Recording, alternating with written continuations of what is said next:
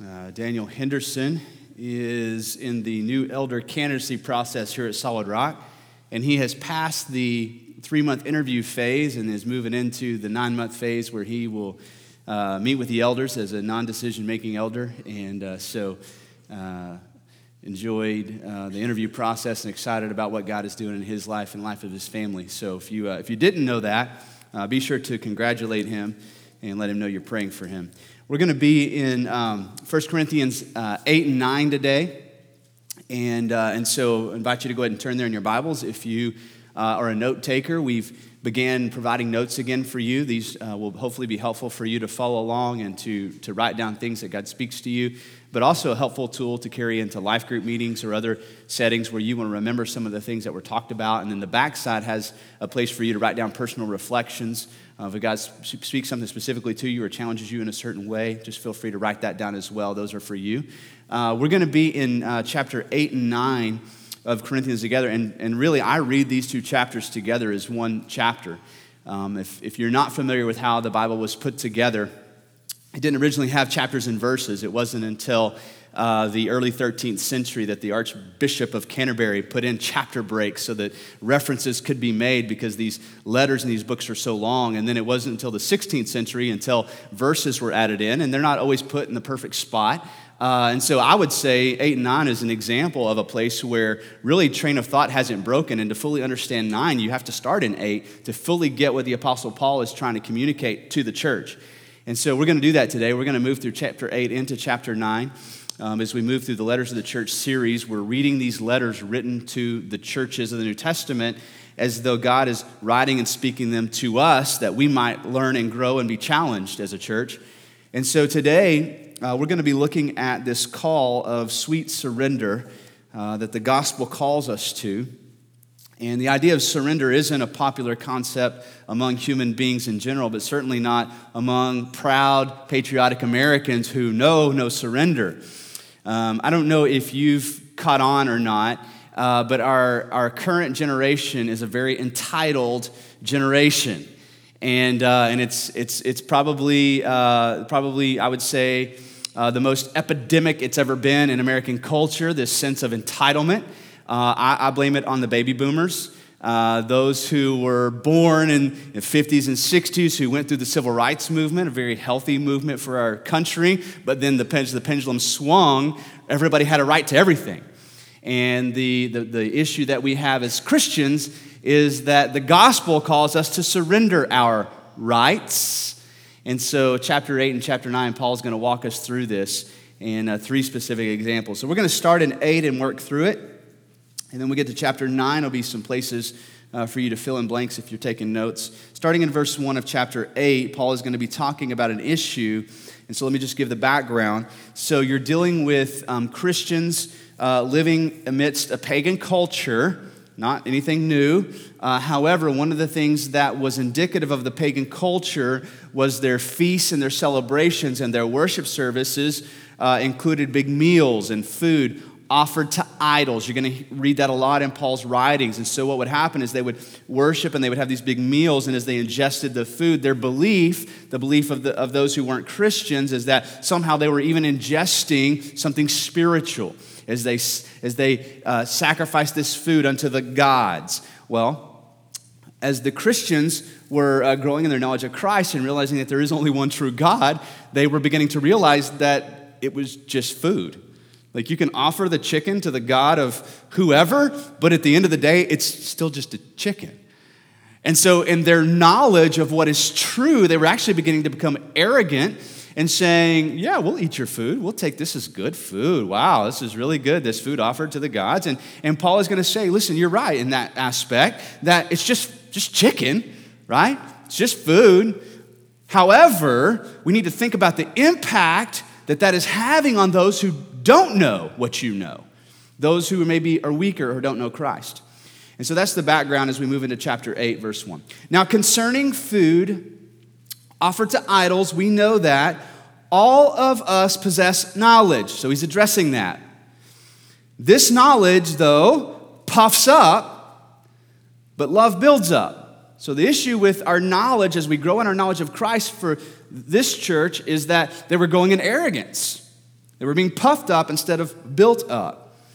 If anyone, verse 2, imagines that he knows something, he does not yet know as he ought to know. So you might know a truth, but you don't know it as you ought to know the truth. There's a way to know truth. There's a way to know truth in humility. In Paul's writing to the church in Ephesus, chapter 4, we're to share the truth with one another in love. There's a way, a context for sharing what is true. So it's not just enough to have truth and go swinging it around like a baseball bat at people. There's a way to deliver truth. So they were growing in knowledge, but they didn't know how to use the knowledge they had. Verse 3, if anyone loves God, he is known by God. And so a contrast here between being puffed up with knowledge and, in essence, just being known by God. Paul's going to say, what's more important? Like, how can you be arrogant when you realize that God, the one true God, knows you? You are known by God. And that is more important than how much you think you know. Verse 4, therefore, as to the eating of food offered to idols. He's going to address that now. We know that an idol has no real existence. We know that. And that there is no God but one. So that's what we know as Christians. Verse 3, for although there may be so-called gods in heaven and on earth, as indeed there are many gods and many lords, referring to the culture they lived in. Verse 6, yet for us there is one God, the Father, from whom are all things, and for whom we exist, and one Lord, Jesus Christ, through whom all are all things, and through whom we exist. Paul's addressing it. We know this. Our knowledge of Christ informs us that any other God is really just wishful thinking. There is one true God. We know this. Verse 7 begins with a however. However, not all possess this knowledge. Now, he could be referring to young Christians or more than likely at least non-believers, but even maybe young Christians. Not everybody is at where you're at with knowledge. So you have to think about your actions. You have to think about the choices you're making with the knowledge that you have and what impact it's having on other people. However, not all possess this knowledge, but some, through former association with idols, eat food as really offered to an idol, and their conscience, being weak, is defiled. So he's going to go on and say, the food isn't what defiles the person, it's this conscious awareness. It's what they believe that defiles them. Some believe that the chicken is no longer just chicken. It's now chicken to Zeus. And so it's not, as they ingest it, changing, right? It's not changing the DNA of their body, but in their minds, their consciences are giving over to Zeus. And so it's having an effect on people. And it's as if it is really offered. Verse 8. Now, food will not commend us to God, right? We know that. We have that knowledge. Food isn't going to commend us to God. We are no worse off if we do not eat and no better off if we do, right? The food doesn't change your spiritual relationship to God. Verse 9. But take care. But take care, or but pay attention to yourself, that this right of yours does not somehow become a stumbling block to the weak. Verse 10. For if anyone sees you who have knowledge eating in an idol's temple, will he not be encouraged if his conscience is weak or weak to eat food offered to idols? It could have an impact. Verse 12, thus, the brother for whom Christ died, let me back up. In verse 11, and so by your knowledge, this weak person has destroyed the brother for whom Christ died. That's a pretty stiff challenge there. Verse 12, thus, sinning against your brothers and wounding their conscience when it is weak, you sin against Christ. Is eating the chicken sin? No. Is the impact that it has on the potential Christian sin? Yes. Because you have the knowledge. Because you're aware that what you're doing is possibly encouraging them, leading them astray.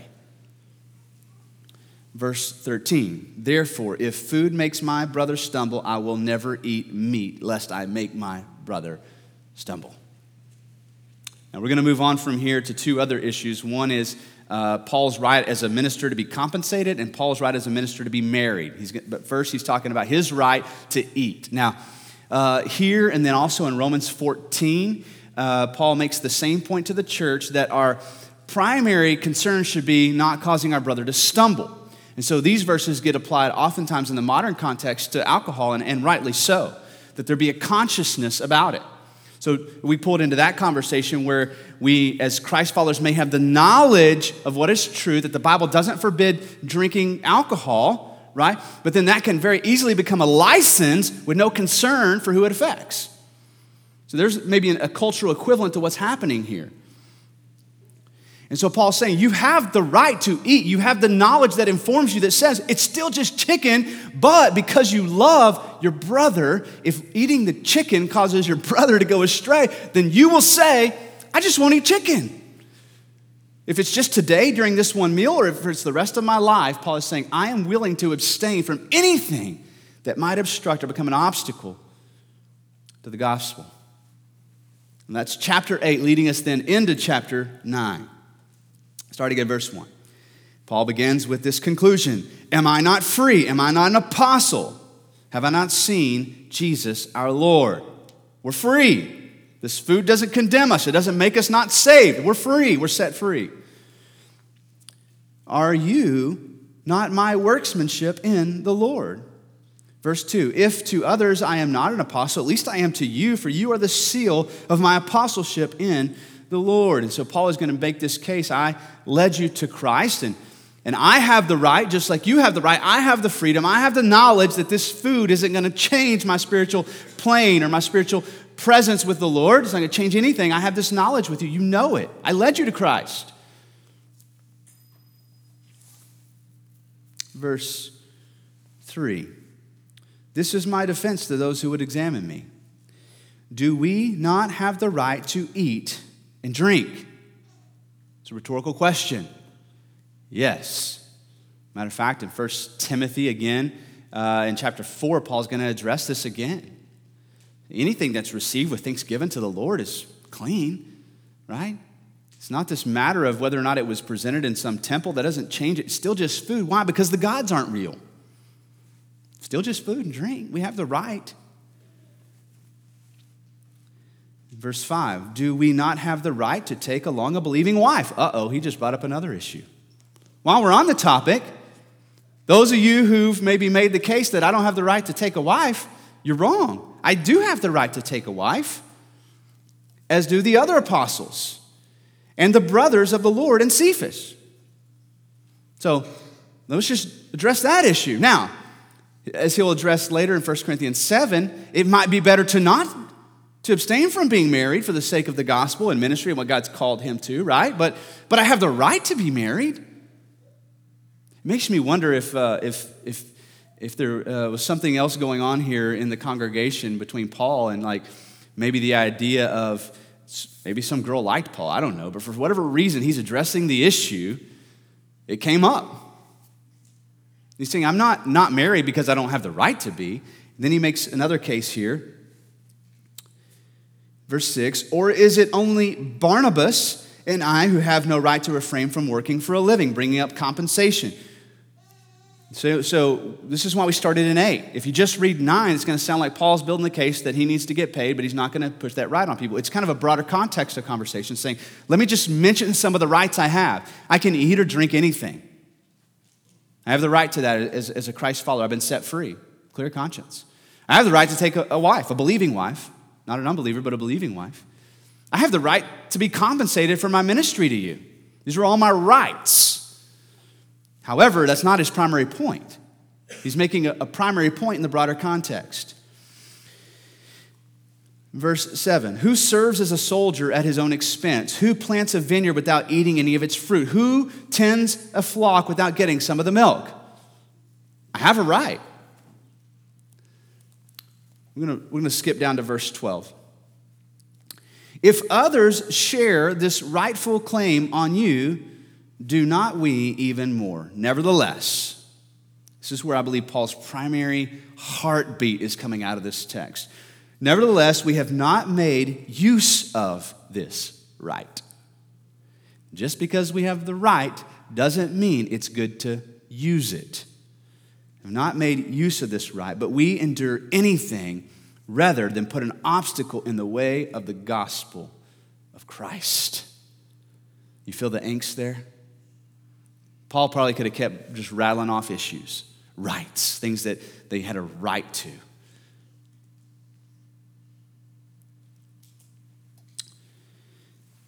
One of the distinguishing characteristics of the community of Christ, clearly, and we're going to see this especially in the next few months as we finish up 1st and 2nd Corinthians, the community of Christ is distinguished from other communities by a willingness to lay down personal rights for the sake of the gospel.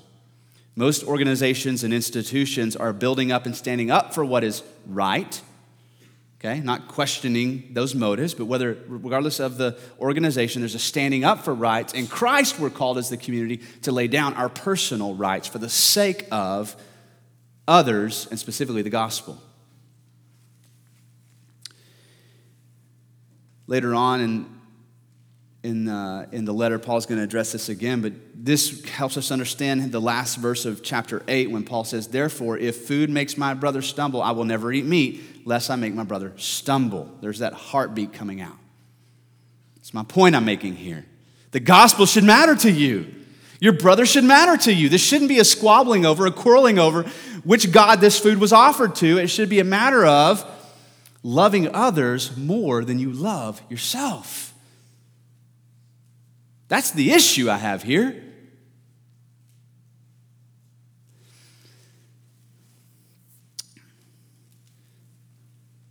Verse 19.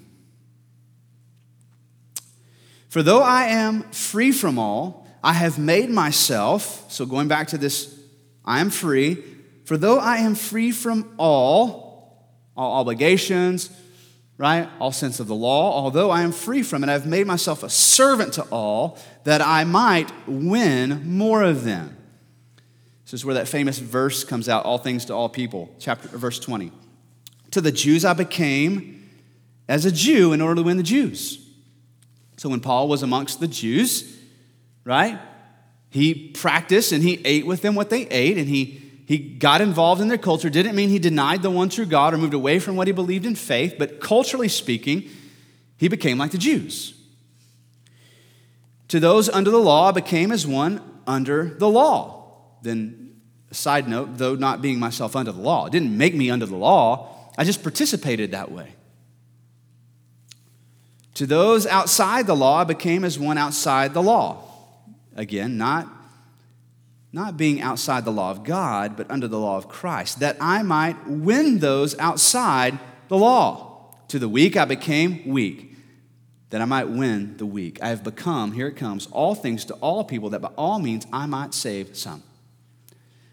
Now that verse gets hijacked out of context oftentimes in our current culture, justifying, watering down, or modifying the gospel to make it more palatable and more attractive. That's not at all what Paul is saying here. He's talking about practices, and he's talking about food and being married and all those sorts of things. And Paul is saying, here's the thing, I live my life under obligation to the gospel. And that informs me on when I eat, what I eat, whether I get married, whether I don't get married, how I act around people. The gospel alone, if you remember chapter 1 of this letter, the gospel alone is offensive, right? I don't have to try to make it offensive and go out of my way. But whatever cultural context I'm in, I live in that cultural context with respect for the culture, and I eat with them, and I drink with them, and I participate in life as they live it. That when we get to theology, when we get to the discussion about what is true, I haven't put any obstacles in the way, because the gospel itself is an obstacle. The gospel should matter that much to us.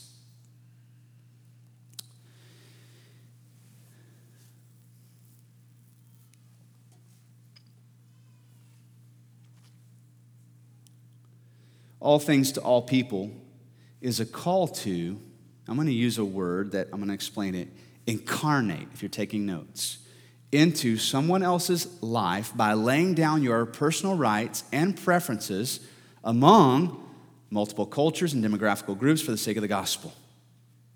Incarnate. Now, where did we get that example from? Jesus himself became all things to all people. And did he lay down rights to do so? Yeah. No one has ever laid down more rights than God in heaven by incarnating into our world and putting on our skin and taking our abuse. Did he not have the right to be treated differently, to be spoken to differently, to be hailed as a king? Yeah, he had the right, but he laid it down. For what reason? That he might endure death, even the death of a Roman cross on our behalf. The mission mattered to him. So he incarnated into our world. And this is what I believe Paul is calling us to take the example of Jesus, to incarnate into a person's life and world. If you're going to lunch with somebody and they say, you know what, I just don't like Mexican food. Okay, let them pick. And if they pick something you don't like, go with it for the sake of the gospel. There's some real life application there. Real life application. Whatever the person's personal preferences are, you lay it down to exhibit Christ to them that the gospel might be presented. Don't eat. If it's that big of a deal, right? Well, I'm allergic to noodles and we're going to a noodle place. Okay, just then be willing to not eat is Paul's point, because the gospel matters. That's not what I'm hungry for. Okay. How about your appetite to see people come to Christ? Speak louder than your appetite for noodles or not noodles. Verse 23. I do it all for the sake of the gospel, that I may share with them in its blessings. Now, that's an interesting phrase because it's not just about them. Paul is even talking about his own blessings here, that somehow in laying down his rights, he finds his blessings. So blessings aren't something we have to demand. They're something we find in the midst of surrender. Again, if you're taking notes, personal rights can become a barrier between you and other people very quickly. It's why cliques form. It's why people gravitate towards affinity groups. It's why birds of a feather flock together. We like to be around people who like the things we like. It's uncomfortable to be around people who don't like things we don't like. People ask, in life groups, why don't we just match people up perfectly with all the same hobbies and all the same interests and all the same things? And that's comfortable, right? But as iron sharpens iron, so one man sharpens another. In our discomfort, in the places we rub up against each other, those are the places that we stand the most room to actually grow. What happens over time? We gravitate that way anyway. Now, we'll finish here on the notes. Personal rights can become a barrier between you and also God's blessings. So it's about them, but even for you, there's something in it in laying down your rights. I do it all for the sake of the gospel, that I may share with them in its blessings. Laying down your rights is about removing barriers in order to share with others what you have and receive from God what he has for you. Now think about this from a parent's perspective. When our kids come to us and demand what is rightfully theirs, I hope you don't respond. I try not to. We don't respond in our house to that. But he got ice cream. Where's mine? You still have to ask. And even then, I'll make a decision. Right? We don't demand what is rightfully ours in our house, because at the end of the day, I paid for that ice cream. It's my ice cream. I'm just letting you have it, or not letting you have it, right?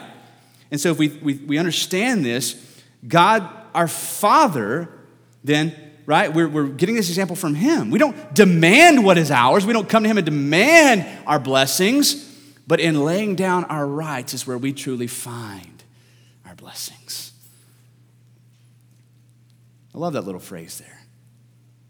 I lay down my rights for the sake of the gospel, and in laying down my rights is where I find my blessing.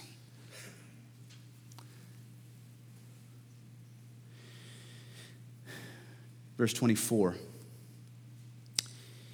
Do you not know that in a race all runners run? So he's going to use this athletic running metaphor now. But only one receives the prize. So now he's still thinking about prize and blessing and what's to be received, and he's going to use this athletic metaphor. So only one receives the prize. So run that you may obtain it. Every athlete exercises self-control in all things. They do it to receive a perishable wreath, but we an imperishable. So he's going to say, while we're on the topic of blessings, let's spend a moment there. The Christian life, like running a race, has a prize at the end that we're after. However, just like in running, if you leave the starting blocks, and he's thinking more of like a marathon long-distance run, and you just go after it, ready to obtain it, and that's all you want, that's all you're thinking about, and you're demanding, I want the prize, right? You have to exercise what? Self-control. In Christ, there is a blessing to be had at the end. But while you're here on earth, you're running a race, and you're to exercise self-control, not getting tripped up and caught up in the perishable blessings of this life, but holding off, understanding my reward is coming, and not trading the knockoffs of this world for what is eternal that you shall receive in the end. Exercising self-control. So really, my laying down of my rights is an exercising of self-control. In those moments where I have to say, you know what, I'm going to deny myself for the sake of somebody else, whether it's food or it's a parking spot. This is always challenging to me. I used to be better at this than I am now. Like, when you make a choice to park, you make several choices. One, you make a choice to park around the cars that you're parked around. If something happens, it's their fault, but you chose to park there too. But you're also making a more significant choice. You're saying, this is the spot I deserve. Think about that, Christ follower, when you park. Now, if you are a handicapped person or an elderly person, I want you to park up close. The rest of us, going after that front spot, now, maybe there's an emergency, maybe what, I don't know. But in reality, what we're saying is, I deserve this spot more than anybody who's going to come after me until I leave it. And we're assuming that nobody's going to come in greater need who may be handicapped or elderly or physical, or let's just assume they don't have needs. We're saying, I deserve this spot more than anybody else. There's just an example now of how we exert our right. I have the right. I got here first. I saw it. I saw that reverse lights from across the parking lot, and I got here first. I deserve it. Okay, again, application, saying, you know what? Wouldn't hurt me to walk a little extra further. Nobody will ever know, right? God knows, but nobody will ever know that I gave up that spot. It's not the point. It's an attitude of life, a willingness to surrender, understanding that the blessings to be had aren't found in front row parking at Walmart, eating where you want to eat, right? The blessing that is for you, Christ follower, is the reward at the end of the race. Exercise self-control. That one's always fun. Here's my solution. I take my wife with me and I just drop her off at the front. See, I get to bless her. She gets to walk in. And then I drive out to the back and keep my eye on the front door. And then neither one of it, right? So we both close, and then I go pick her up. And I don't know where she parks when I'm not around. Way out, right? Now, again, later on in the letter, 1 Corinthians 10, Paul is going to make a really, really valid point. So in verse 23 of chapter 10, he says, all things are lawful, but not all things are what? Helpful. All things are lawful, but not all things build up, or some translations say beneficial. Let no one seek his own good, but the good of his neighbor. He's making the same point here.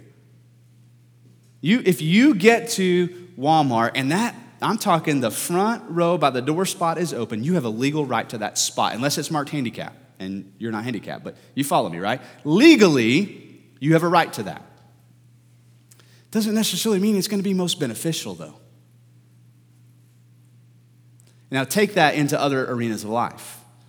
Just because it's legal, just because it's permissible, doesn't necessarily mean it's going to build up.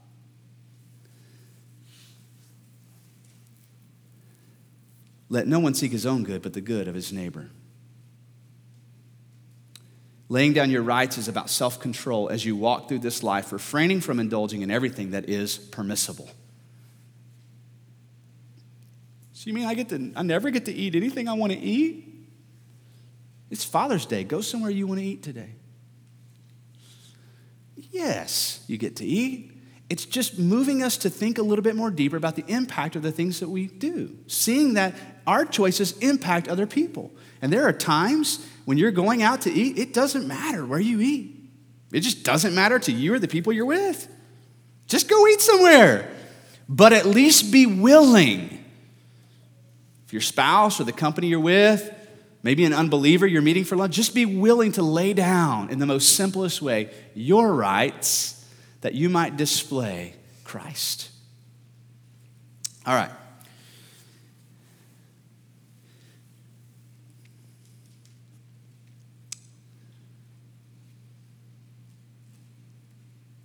Verse 26. So I do not run aimlessly. And he's going to use another illustration to describe what it looks like to run aimlessly. It's shadow boxing. Most of the guys know what shadow boxing is. So here's what he's going to say. I do not box as one beating the air, right? It can be good exercise. It can get you warmed up, but it's not doing anything, right? It has no impact. I do not box as one beating the air, but I discipline my body. I keep it under control, lest after preaching to others, I myself should be disqualified. So pulling that now into this shadow boxing illustration. You can preach the gospel to people, but if you are exerting and demanding your rights at the same time, it could very much be like shadow boxing. You see how critical this is to the gospel message? Now, does letting other people park at Walmart save anybody? No. But Paul is saying to display this genuine love that Christ has for them, be willing to lay yourself down, all your rights down, so that when you preach the gospel, it might have the right impact. Otherwise, you might simply just be boxing the air, walking or running aimlessly through the earth.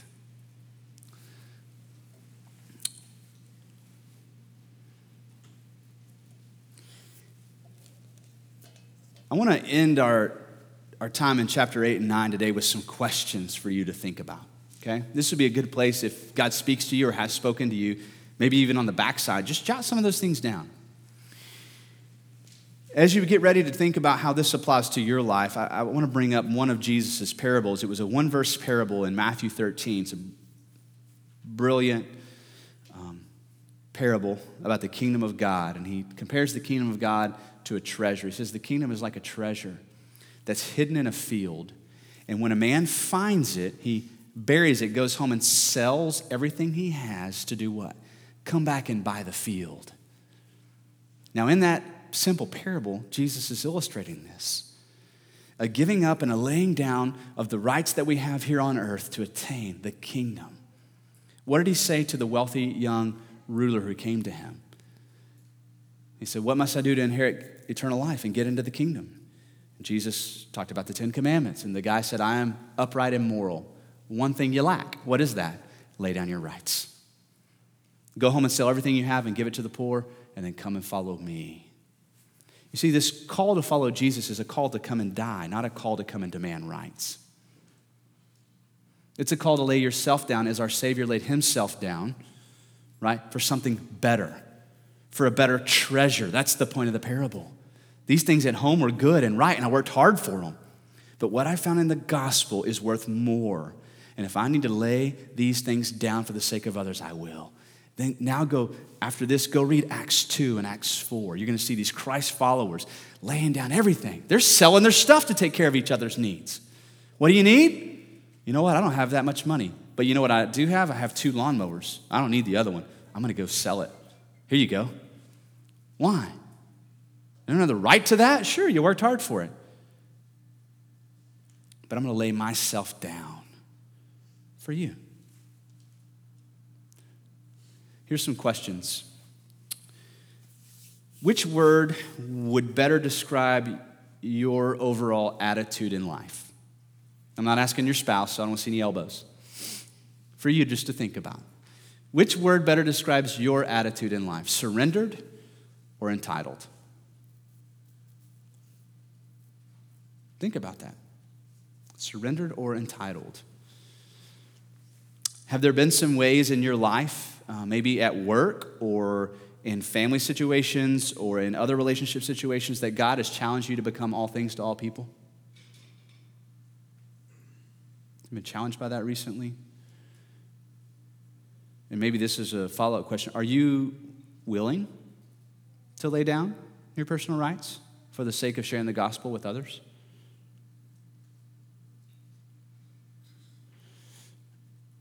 Are you willing to adapt your personal preferences for the sake of the gospel?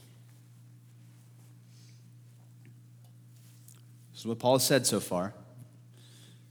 Chapter 8:13, therefore, if food makes my brother stumble, I will never eat meat lest I make my brother stumble. Chapter 9:19, for though I am free from all, I have made myself a servant to all, that I might win more of them. Chapter 9:23, I do it all for the sake of the gospel, that I may share with them in its blessings. Are you willing to lay down your personal preferences for the sake of others? Or are you shadowboxing? Spinning your wheels? Running aimlessly? Maybe it's Father's Day, so let's just bring it to a kind of a challenge for us dads. I believe something is true, whether it's the church or the home. Leaders release the DNA. Okay? And what I mean by that is, dads, as you lead your homes towards Christ, you don't necessarily see immediate change, but your attitude and the way you carry yourself and the way you issue discipline and the way whatever is important to you, in the end, will overall become important to your family. Same thing is true here in the church. You release the DNA, okay? So I'm not talking about light switch immediate change, talking about long-term, what does it look like? There isn't a higher calling for a man than the calling you have to your family. I'm so proud of you in your career. Good job. So proud of you and your ambitions, whatever they are. The primary calling you have is to your family, men, your wife and your children. You are called to selflessly lead your wife and your children to Jesus. What does the DNA of your family look like? Think about it this way. Which word better describes your family? Entitled? Surrendered. Puffed up? Humble. Now, that's pretty challenging, right? But ultimately, you release the DNA.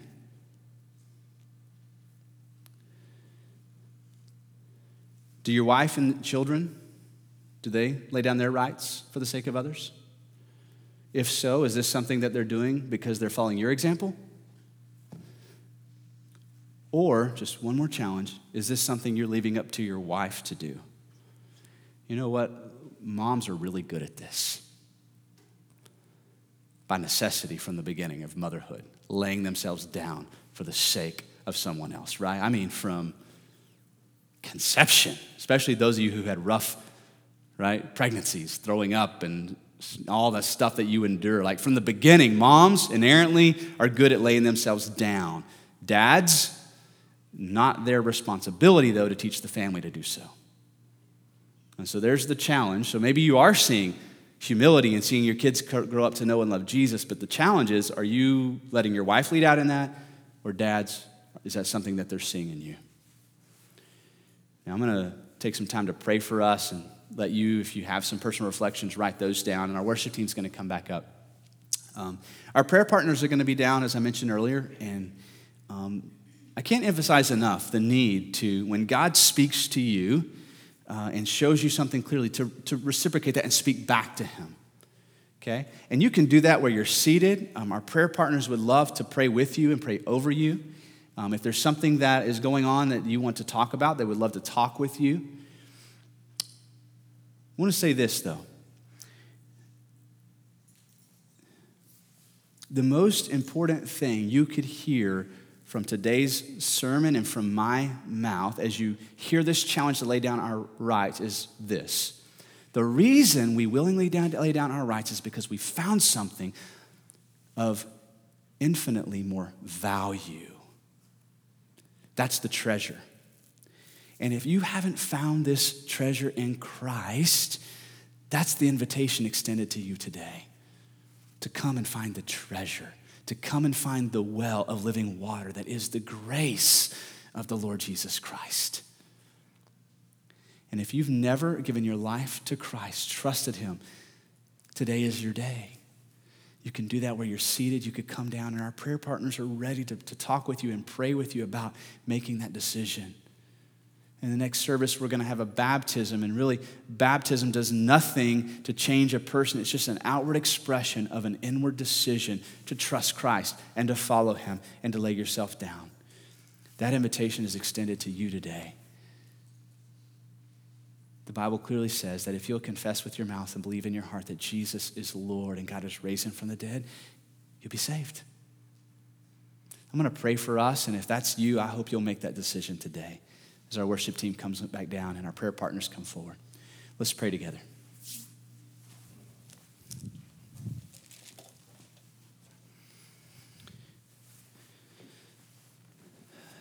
God, it seems so fitting to call you Father, especially on Father's Day.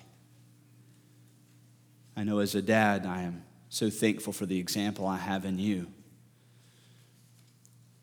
But even more than that, God, I'm thankful that when I don't get it right, you are a Father of mercy and grace. Thank you, God, for blanketing your people with mercy and grace. Today, I want to pray for those who've been challenged, that today would be less of a challenge to lay things down and more of a challenge to take up the treasure we have in the gospel, to see that what we have in you is infinitely more valuable than anything else we have here on earth.